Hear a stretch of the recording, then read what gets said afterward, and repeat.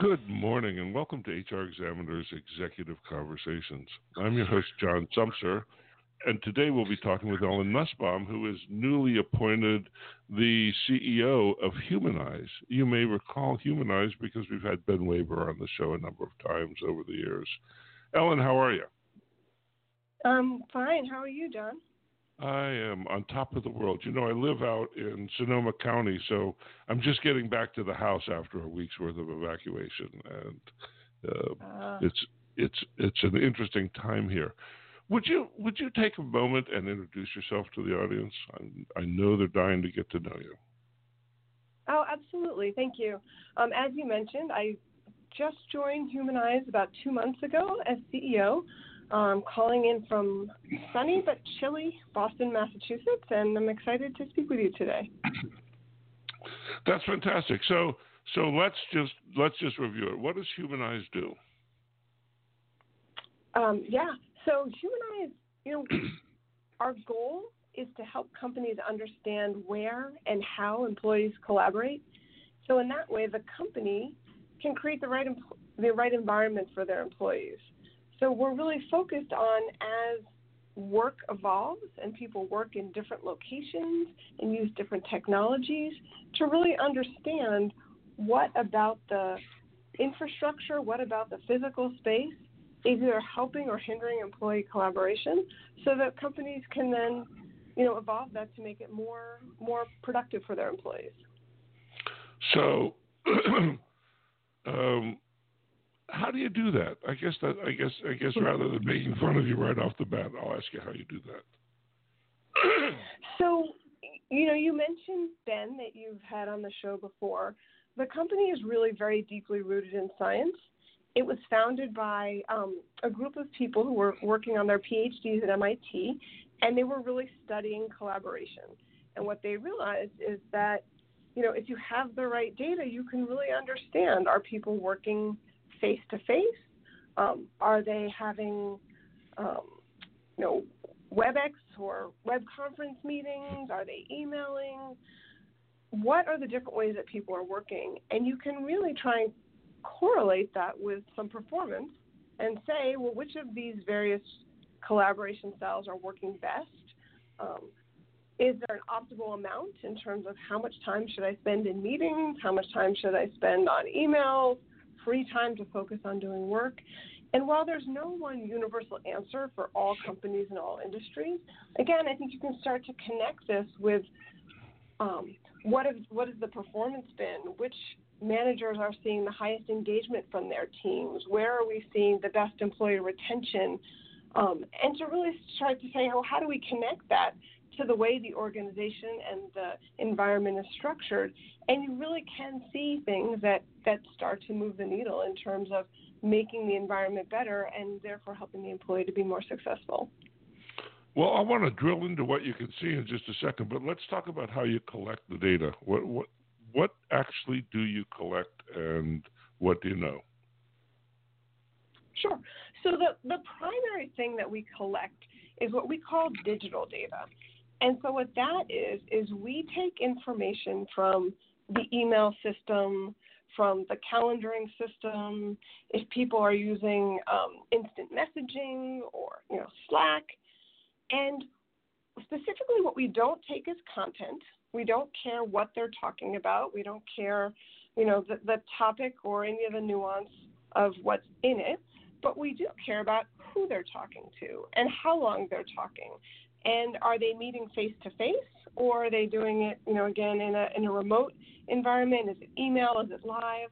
And so most of the data that we work with comes right out of those systems that the companies have in place today to really understand how people are working.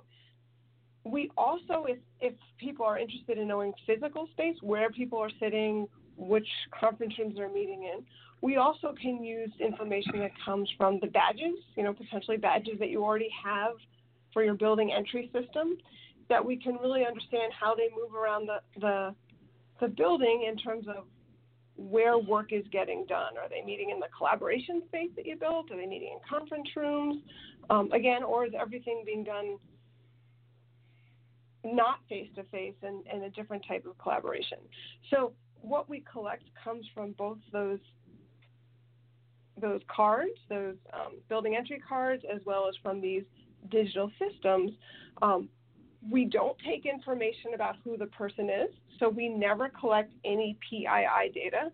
It's not important to us that it's John talking. It's more which team are you on, which office are you based out of. Could potentially be things like how long have you worked for the company if we're trying to understand anything about onboarding new employees. There could be some demographics, but it's very explicitly not tied to who you are individually. We never get that information from the companies. They don't send it to us. So it really is about the group that you work in, the location that you work in, and the activity that you're having as opposed to your name or the content of your conversation. And that's essentially the data that we collect. We really like to get it on an ongoing basis, on a monthly basis, for example, because we know these things are not static. It's not a one and done. We've made our assessment and now we know the answer. It's really looking at how people are engaging. Is that changing over time? And as the leadership comes up with different decisions, so for example, I want two groups to collaborate more, so I'm going to physically locate them next to each other. Well, then we want to watch that. Did it have the intended conference? And we're going to evaluate and say, where do we need to course correct? Where are we heading in the right direction and so forth?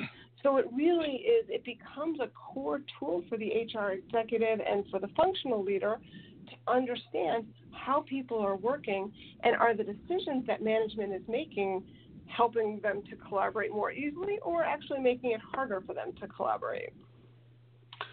So one of the things that is on my puzzle list right now is to find a good definition of work. I couldn't explain to you what work is and how you would tell the difference between work at Boeing versus work at Deloitte. Okay? And so what I'm wondering is, how do you tell what work is?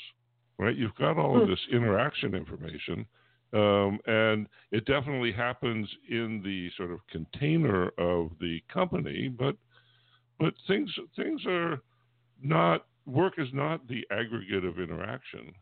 Work is the production of value, and so the question of how you see the thing that you're talking about measuring is of great interest to me. What do you think work is? Well, let me think about it or answer it a slightly different way. I think it's an important point you raise, and I think what we're trying to do is to say not what's right or what's wrong, but which behaviors and which activities are driving the results that the company is trying to drive. And maybe a couple of examples might help. But one of our customers really wanted to understand what are the common behaviors among their top performing salespeople, right? We can see that these people are doing well, but is there anything about the way they engage with the organization, who they talk to, how frequently they talk to, that would suggest, it's a best practice. We can help people be more productive. And one of the things that we were able to show very clearly is that salespeople who spent more time talking with the engineering team would have higher sales results. And, again, exactly why that is or what the work is that they're doing together, we don't know. We don't have the content. But we could see that there was a very clear correlation. So whether it was building their own expertise or getting the engineers more engaged with the customer, the result was that these two things were highly correlated, and so then our customer was able to change the seating plan to encourage that type of collaboration. So I'm not sure if that directly gets at your question, but again, that notion of what is it those groups are doing together is less what we're focused on and more if we can get the right groups to collaborate and if we see that that encourages the outcomes that we're looking for, then that's the direction that we want to move. It's such an interesting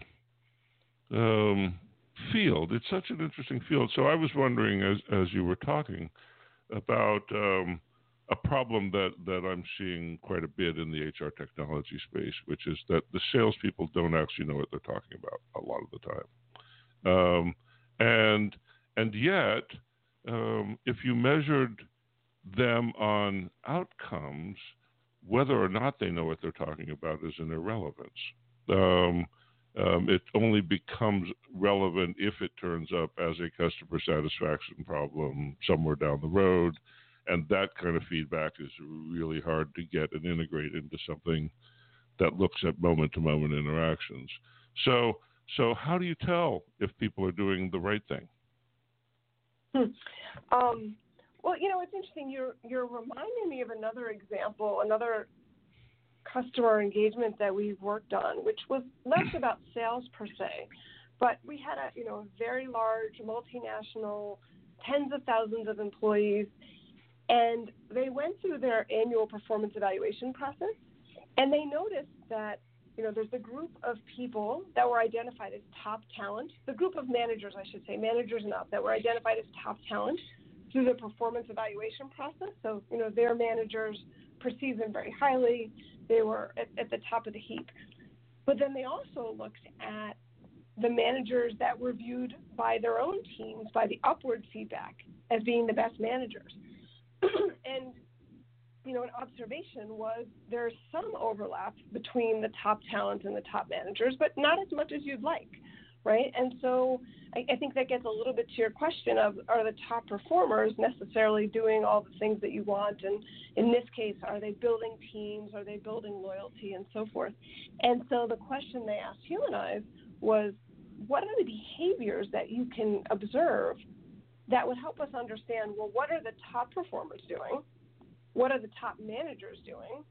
And then in particular, that subset of people that fits in both groups, what are they doing?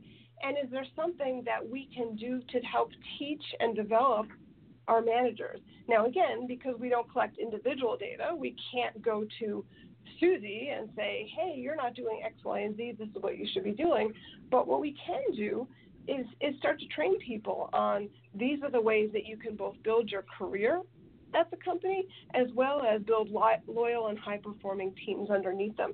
And I think it was a really interesting way to kind of juxtapose performance with also the behaviors and the activities that lead to long-term success of the organization.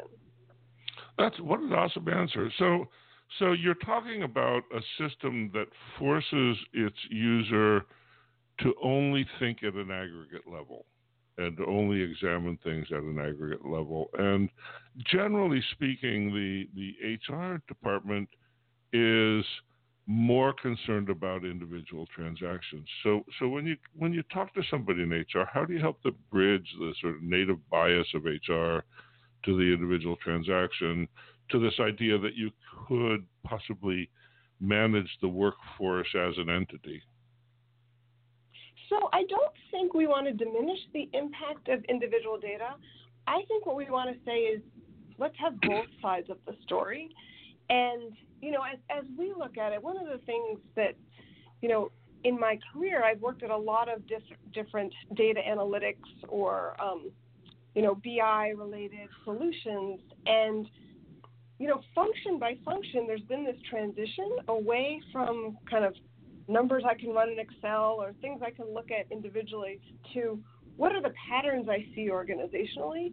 And I think what we're trying to do is encourage HR to take the individual insights that they already have, which are, I think, very critical, and to supplement that and say, what can I learn about my organization as a whole? And there is not a one-size-fits-all. Even within an organization, different functions are going to have different cultures and different behaviors, different geographies, different offices will have cultures and behaviors, countries, and even within a country. And so what we're saying is we can be data-driven about really understanding what works and what doesn't work, and then, again, use that to complement what they're already aware of and using on the individual level. I don't think it's either or. I think it's both is a short answer. That's great. That's great. So how did you get here? You've got a background in BI. You're on the board at WGBH. You've got this broad Harvard Business School Renaissance Woman portfolio, and now you're in a test and measurement environment for human capital.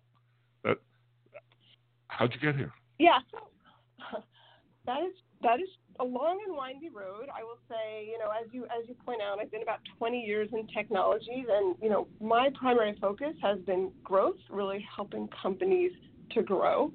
And I've never had a specific one industry or one function. It's really been about companies that have a technology that has the potential to be transformational.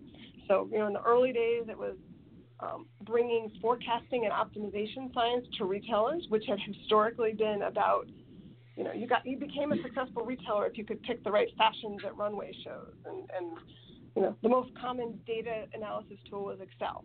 And so really saying, well, hey, there's a lot of data here. How can we put it in ways that business leaders can make better decisions? Then when I worked at Memento, which was then acquired by FIS, it was the same thing, but it was around fraud detection. In particular, banks, but lots of organizations lose millions of dollars to fraud each year. But the idea was with the right curation and structure of data, you can really start to identify patterns and notice things that are atypical, and then ultimately weed out or reduce fraud that takes place. And to me, Humanyze is another thing like that, which is it's an opportunity for applying data in ways that haven't been used before. And again, I feel like there's such potential associated with this technology to really be transformational. And that's what I think is really exciting. That's why I joined. Going back to what we were talking about before, it's very deeply rooted in science and analytics, which appeals to me and has pretty much been consistent at every company I've been at. But again, this notion that we can change the way people work, and what's more powerful than that? Awesome. So you're brought in. You're the second CEO of the company. I'm sure that your charter is something like "Take us to the next level." But how about more specifically than "Take us to the next level"? What do you hope to get done there? So what I'm hoping to get done is, you mentioned Ben. Ben is really a thought leader in this space, and he loves learning more about it, studying it, evangelizing it, meeting with customers, and so forth. So what I'm hoping is that two heads are better than one, and we'll let Ben really focus on the technology, and are we modeling and understanding the right things? Are we getting to the right answers? And I'm going to really help with how do we take this technology and build out our market-facing side? How do we make sure that we're supporting our customers in the way that they need to be supported, and to really focus on the front of the house, the marketing, the sales, the support, customer success, and so forth. And so Ben and I speak every single day. I think it's a really great marriage of kind of the skills that he brings, and then me trying to help with that, the go-to-market side of things. Got it. So what do you think the big ethical issues are?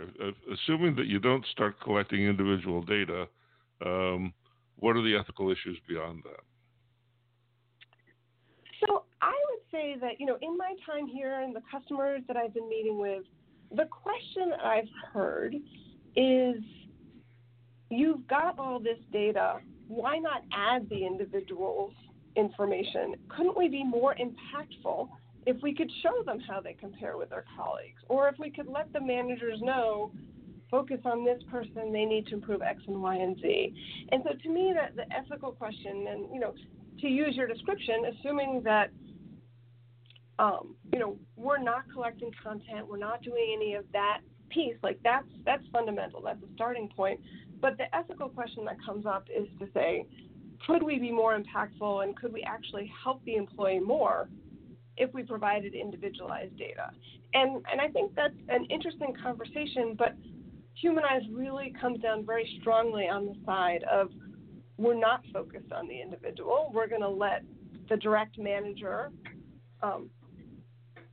collect and evaluate, individual performance we really are focused on the organization. We feel like that's where we can have the most impact. And again, one of the things that we do is when we share metrics back to our customers, we won't show any metrics for a group that's less than 3 people.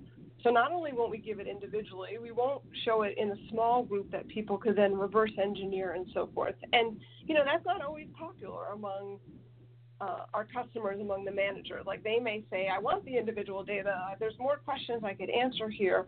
And in my mind, and some companies may go down that path, but for us, that's been a real fundamental starting point to we're going to prioritize the employee experience over, individual employee productivity and so forth. And that really drives a lot of our decisions around data and privacy, and it really it drives the direction of our product. So again, some companies may go a different path. They may say, we'll give you all this information about Tom versus Dick versus Harry. We're not going to do that. That's, in my mind, one of the ethical questions that's really shaping our product roadmap. Got it. So I wonder, you talk about understanding managers and their groups, essentially. Is it possible with Humanyze to identify a demographic group or a project group that's an ad hoc group so that you can see behavior inside of those constructs? And do you think about doing that? And is that ethical in your view of ethics? So first, I would say it's a conversation with the company around what question are we trying to answer and how do we get at that.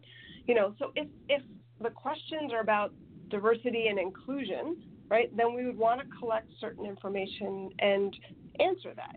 Are people of specific groups being included in the conversation? Are they being invited to meetings? Are they being engaged at the same level as their peers? So those are questions that we can answer. I will say that we have an ethics committee that anytime a customer asks us for something that is, different that we've done or maybe is pushing the edge, that the group will get together. And they've been, specifically trained to really think about, what is the question we're trying to answer? Is it an ethical question to answer? Is there any way that the company could then reverse engineer or try to use it in the wrong way? And I will say that they err on the side of caution and not answering a question or not doing a specific grouping if they think that there's something questionable about it. But there is no, there's gray areas to a bunch of things. So I think it's important that we have this group that meets regularly and really starts to discuss what are the questions that are being asked, what are the best ways to get at that, is there anything that we wouldn't want our product to be used for, and then we'll act from there. But I actually think there's a lot of potential to answer some of those diversity, inclusion, grouping questions, as long as it's set up in the appropriate way. Yeah, it seems to me that as long as you stay within the lines and boxes, right? And there's a school of thought that says the lines and boxes management style is on its way out the door. But as long as you stay within the lines and boxes, you can honor anonymity. But as soon as you start looking at the way that work actually gets done most places, which is in cross-functional teams, it starts being inescapable who's who, right? And so I wonder if you've thought about the fact that your approach limits your ability to see how work gets done in companies. Well, I think this goes back to your last question, right? Which there is some set of questions that to go to a very, very fine level of detail, you would need to be able to be willing to provide information that we're not willing to provide. But I would say that's actually not the set of questions that we at Humanyze are really focused on. We are really focused on organizationally what are the patterns and what are the things that are working well versus less well, and less about very specific, kind of finite individuals, and more about how can the leadership drive organizational effectiveness at a broad level? Because most of our customers are dealing with tens of thousands, if not hundreds of thousands of employees. So really kind of how do we address some of the large organizational structure questions that can have very significant impact on results. Awesome. So where's Humanyze going? What are the research horizons? What was the question again? What are the next research horizons for Humanyze? Research horizons. Right. So I think a couple things that we're focused on for 2020. One is there's a lot of different possible data sources. And before we go and just kind of stick it into our model, we really want to understand, is it impactful, right? So, we've got some web conferencing systems. Which are the ones that people are really starting to use and pick up traction, and we want to know which ones should be included in our model. Is Jira critical? Maybe if you're in engineering, it's critical that Jira gets added and so forth. So we're always looking for how can we improve our models? How can we make sure that they provide as rich as possible of an understanding without kind of including noise that doesn't really matter? More and more we're seeing collaboration with real estate teams. And with the emergence of things like smart buildings, that companies have more information about kind of geography, and they're asking real questions around, is the open floor plan the right answer? What should collaboration spaces look like? Do I have the right mix of conference rooms? So I think that's another one of those different data sources that we're building partnerships to incorporate and to see which are the ones that really can be predictive and impactful. The other thing we're really focused on is, now that we're really getting momentum and getting more and more companies, we can start to see what these behaviors and what these metrics look like across companies, across industries, across geographies. And so that's something that we're really excited about is it's never going to be there's a right or a wrong or everybody should get to this specific number. But let's have reference ranges. Let's say companies like you tend to operate in this particular range.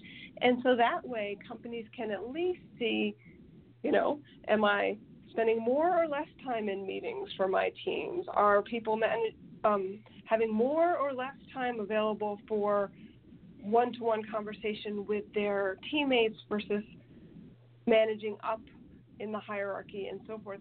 And really coming back to, there's no right or wrong answer, but there's certainly patterns. And can we collaborate which patterns seem to correlate with higher performance versus lower performance? And, again, taking the data that we have across this customer base and really starting to give companies a sense of how they compare with their peers. Because I would say for me, that's one of the most common questions, not just at Humanyze, at any software company I've worked at. It's always been, okay, I know what my data is, but is that good? Is that bad? What does good look like?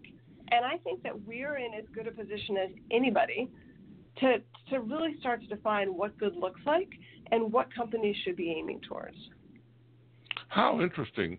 So if there's one thing, this has been a great conversation. Thank you so much for doing it. If there's one thing that you want a listener to recall from the conversation, what is it?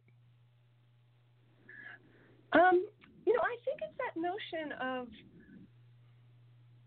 over the last 20 years, I've really seen companies start to put data and analytics to work to improve functional performance. So, marketing analytics, who's your customer? Why do they buy? When do they buy?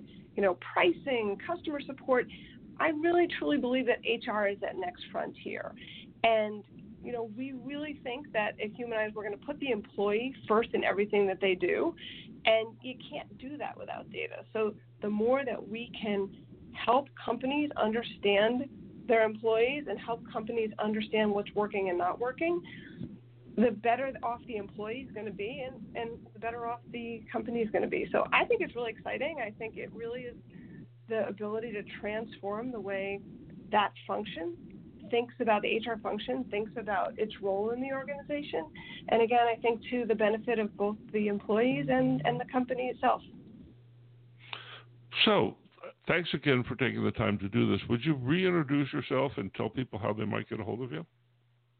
Oh, well, thank you so much for having me on this morning. I really appreciate it. I'm Ellen Nussbaum. If you have questions about Humanyze, you can reach us at info@humanyze.com, and that's HUMANYZE.com. And also, please follow us on Twitter for more news and exciting updates, and that's at Humanyze. Thanks, Ellen. It's been great talking with you, and thanks everybody for tuning in this morning. You've been listening to HRExaminer's Executive Conversations, and we've been talking with Ellen Nussbaum, who is the new CEO at Humanyze. Thanks again, and we'll see you back here next week. Bye-bye now. Thanks so much.